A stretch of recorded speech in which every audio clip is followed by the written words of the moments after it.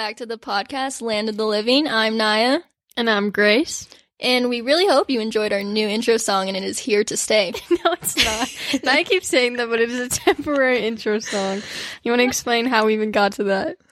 Well, we realized that we didn't have any intro songs still after talking about it from last week. So we chose one of the first songs that came up. And this is what we ended up with. Yeah, so that's going to be a temporary... You like it, though? I think it speaks for itself. I love it. It makes you want to dance. Oh, my goodness. All right. So in this episode, we're going to be answering the question of, is there any evidence for the resurrection of Jesus Christ? So, Grace, do you want to take it away? We're like on a weather channel. Over to you.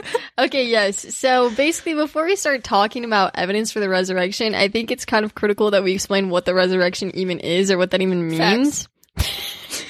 Now that we both have a microphone, you can just... I can interject whenever I want. Oh my gosh. You're like a menace. Okay, so basically to explain, it's kind of like a little story. So basically, it's very clear that we live in a broken world, and there's a lot of death, disease, suffering. But amongst that, we also see traces of beauty, like the beauty of a sunset, or the mountains, or people laughing. And so that's because God's design was perfect. And so when God made the world, there was no death, there was no disease, no suffering. But starting with the very first people, Adam and Eve, we as humans chose to go our own way and leave God's perfect design, and that's called sin.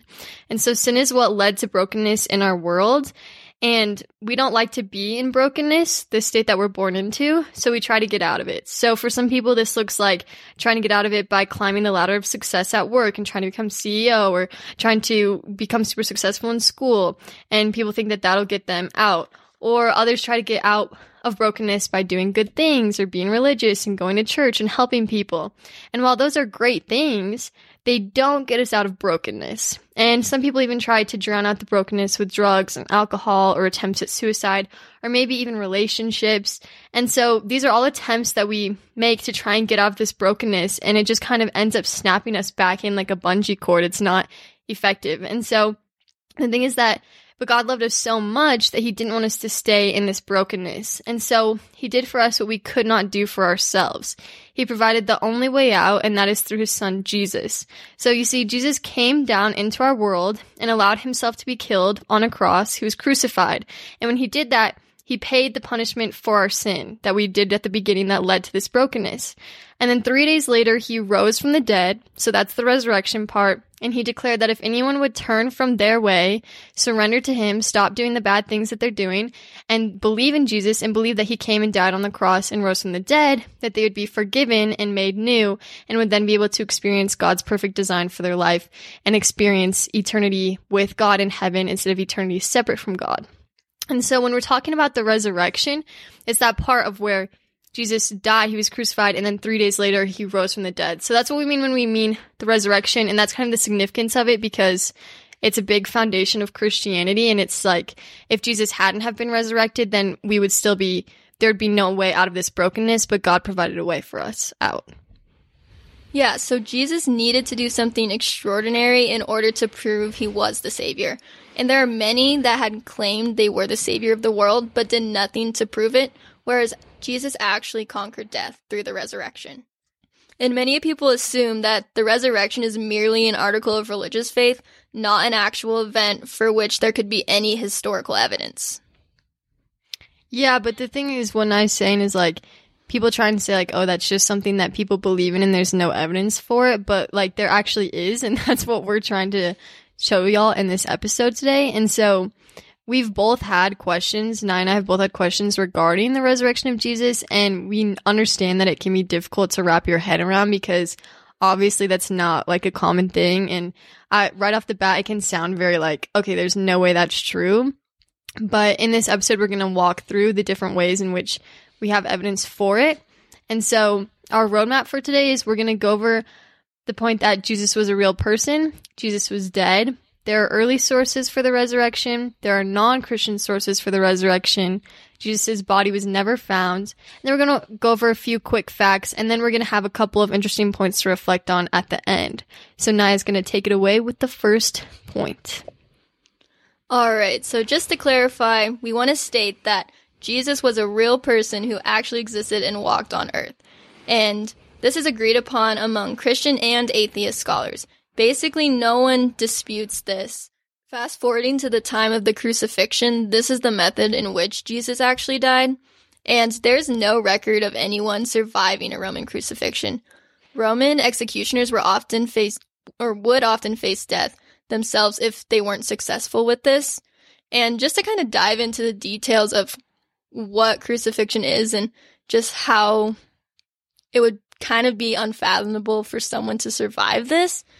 Okay, so first you get nails driven through your hands and your feet. Then you are hung on a cross and your lungs get stuck in the inhale position due to the position of your arms on the cross.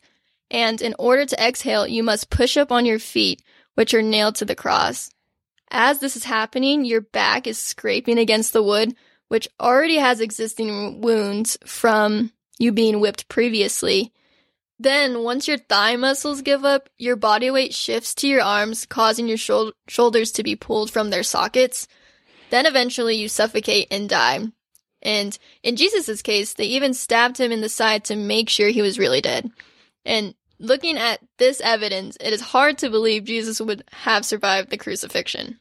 Yeah, and so even the Journal of the American Medical Association published a peer-reviewed scientific medical study.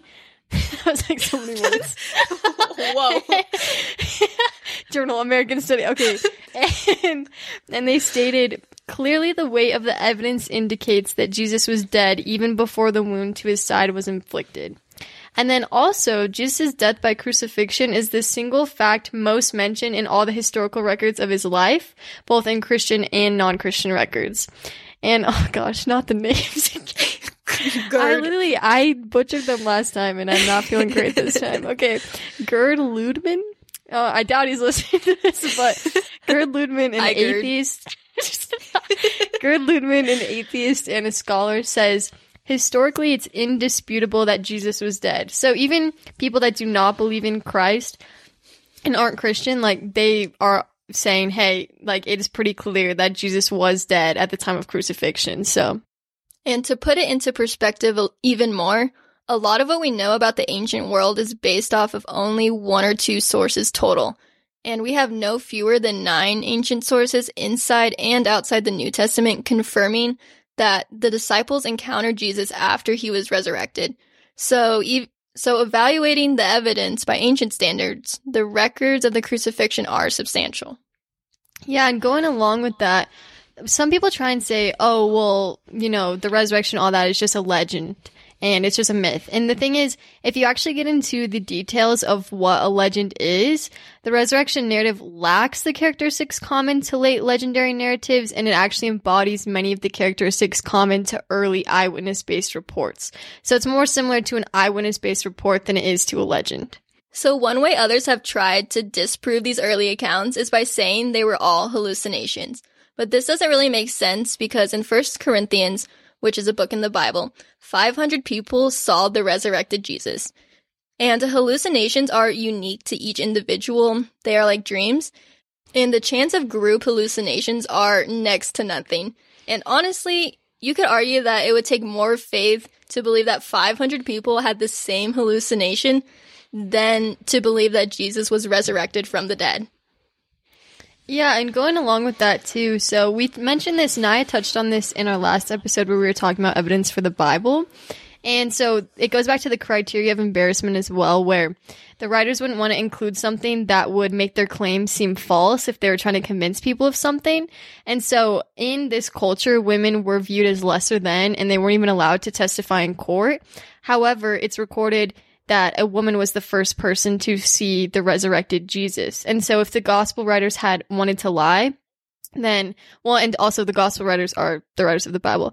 If they had wanted to lie, then they wouldn't have said that a woman was the first person to see Jesus. They would have said that a man was, because that would have been more convincing. Along with these sources, there are also non-Christian sources that confirm Jesus' resurrection. And it would be one thing if the Bible was the only book that recorded Jesus' resurrection, but it's not. Like we mentioned in our last episode, there are numerous non-Christian sources that affirm Jesus. Yeah, and a specific example relating to the resurrection is Josephus, and he was a non-Christian that talks about Jesus being resurrected. And then also for some more current examples, so there are plenty of examples of these, but there are at least 3 different people who were all atheists seeking to disprove the resurrection of Jesus. But as they each researched and uncovered evidence, they all came to become Christians and actually support Jesus' resurrection as being true. And so we'll include these people in the description of our podcast in case you're interested in learning more about their experiences. And then also going into our next point, so Jesus' body was never found. So even the opponents of Jesus admitted that the tomb was empty. And I don't know, actually, I might not have really explained that at the beginning, but when Jesus was crucified, he was then put into a tomb. So he was crucified on the cross, and then they wrapped him up, and they put him in this tomb, and they rolled a big, massive stone in front of the tomb, and then they had Roman guards surrounding the tomb to make sure that nobody tried to break in or steal the body. And so then, though, on the 3rd day, when Jesus was resurrected and came back alive, his tomb was empty. His body was not to be found in there. And so even the opponents of Jesus admit that the tomb was empty. So the Romans could have located Jesus' body and disproven Christianity. Like, that's all they had to do was provide Jesus' body, but they never found it. And they tried to justify it by saying that the disciples stole his body, but this statement itself indicates that the Roman guards admitted that the tomb was empty. It's kind of like how a student would tell a teacher that the dog ate their homework. It doesn't change the fact that the homework is not present in its current location. Following from that, the disciples did not have a motive to steal the body. Why would they willingly be persecuted and often tortured, sometimes to the point of death, for a cause that they knew they helped cover it up? No one willingly dies for a lie. Okay, now we're going to get into some rapid facts. Naya, I need a drum roll. Pew, pew, pew. That is not a drum roll. Okay, so basically we're going to go through a couple of quick little facts. Okay, so one of the first facts is that there's this guy named Paul, and his original name is Saul, but then when he becomes a Christian, it changes to Paul. But for the sake of this, I'm just going to keep it at Paul. So basically, Paul was somebody that hated Christians. He tried to destroy the church. He would go from home to home and drag men and women who were Christians out and bring them into jail. And the implication was that the Christians would be taken to jail and then executed. So Paul just really hated Christianity in the church, and he did everything he could to harm Christians and destroy Christianity. Well, then Paul has an encounter with Jesus on a road right after Christ's resurrection. And so this completely changes Paul's life, and he ends up going from harming Christians and persecuting them to becoming one. And so if he had not actually encountered Christ, then why would he have gone from hating Christianity to becoming a Christian? That doesn't make any sense.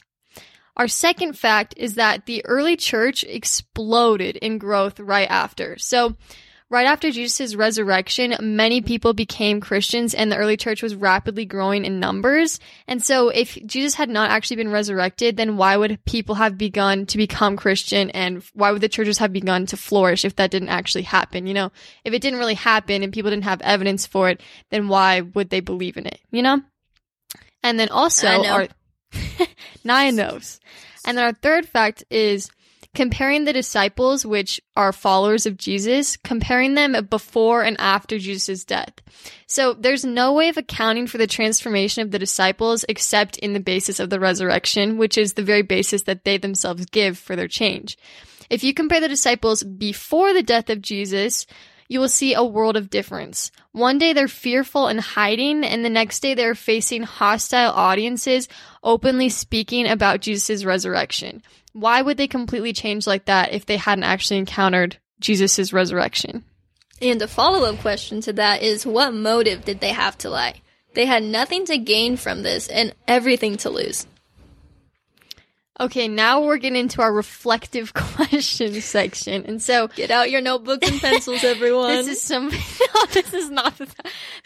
food for thought, okay? We're feeding a meal right now, okay? So, something that they said at church one time that I thought was really interesting is they said, have we ever considered why it's sad when other people die? Like, why do we get upset and cry and wish that people had not passed away?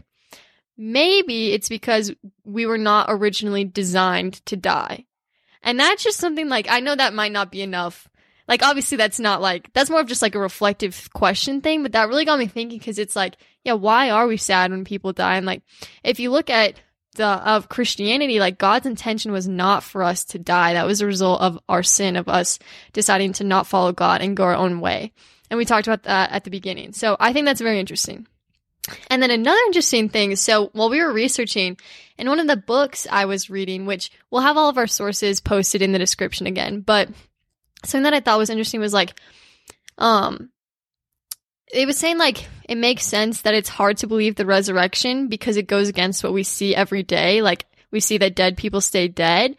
But the author was saying that he doesn't think we can use our general ordinary experience to rule out the possible of something radically extraordinary happening if we have good evidence to suggest it. And in the book he said, consider this. Is there any ordinary thing which exists which wasn't extraordinary when it first began to exist?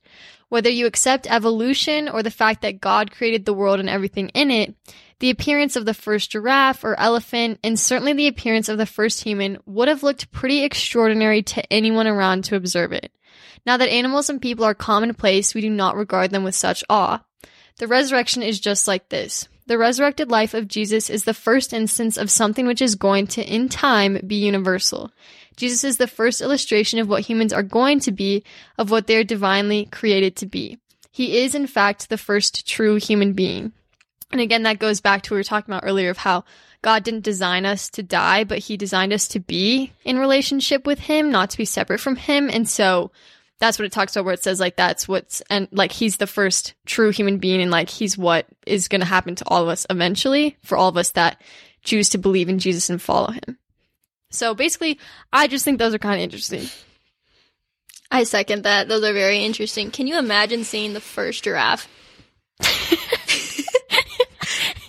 No, not saying that. Not saying that was the only thing I took away from that, but oh gosh. And a final question for you guys. What is holding you back from pursuing God and looking into if Christianity is true? Usually at this time we say what our next episode is, but we actually don't know what it's going to be. So we've got a lot of things that it could be, so just stay tuned. A lot of things in the cookbooks. The recipes. Also, there is no way we are ending this with that song.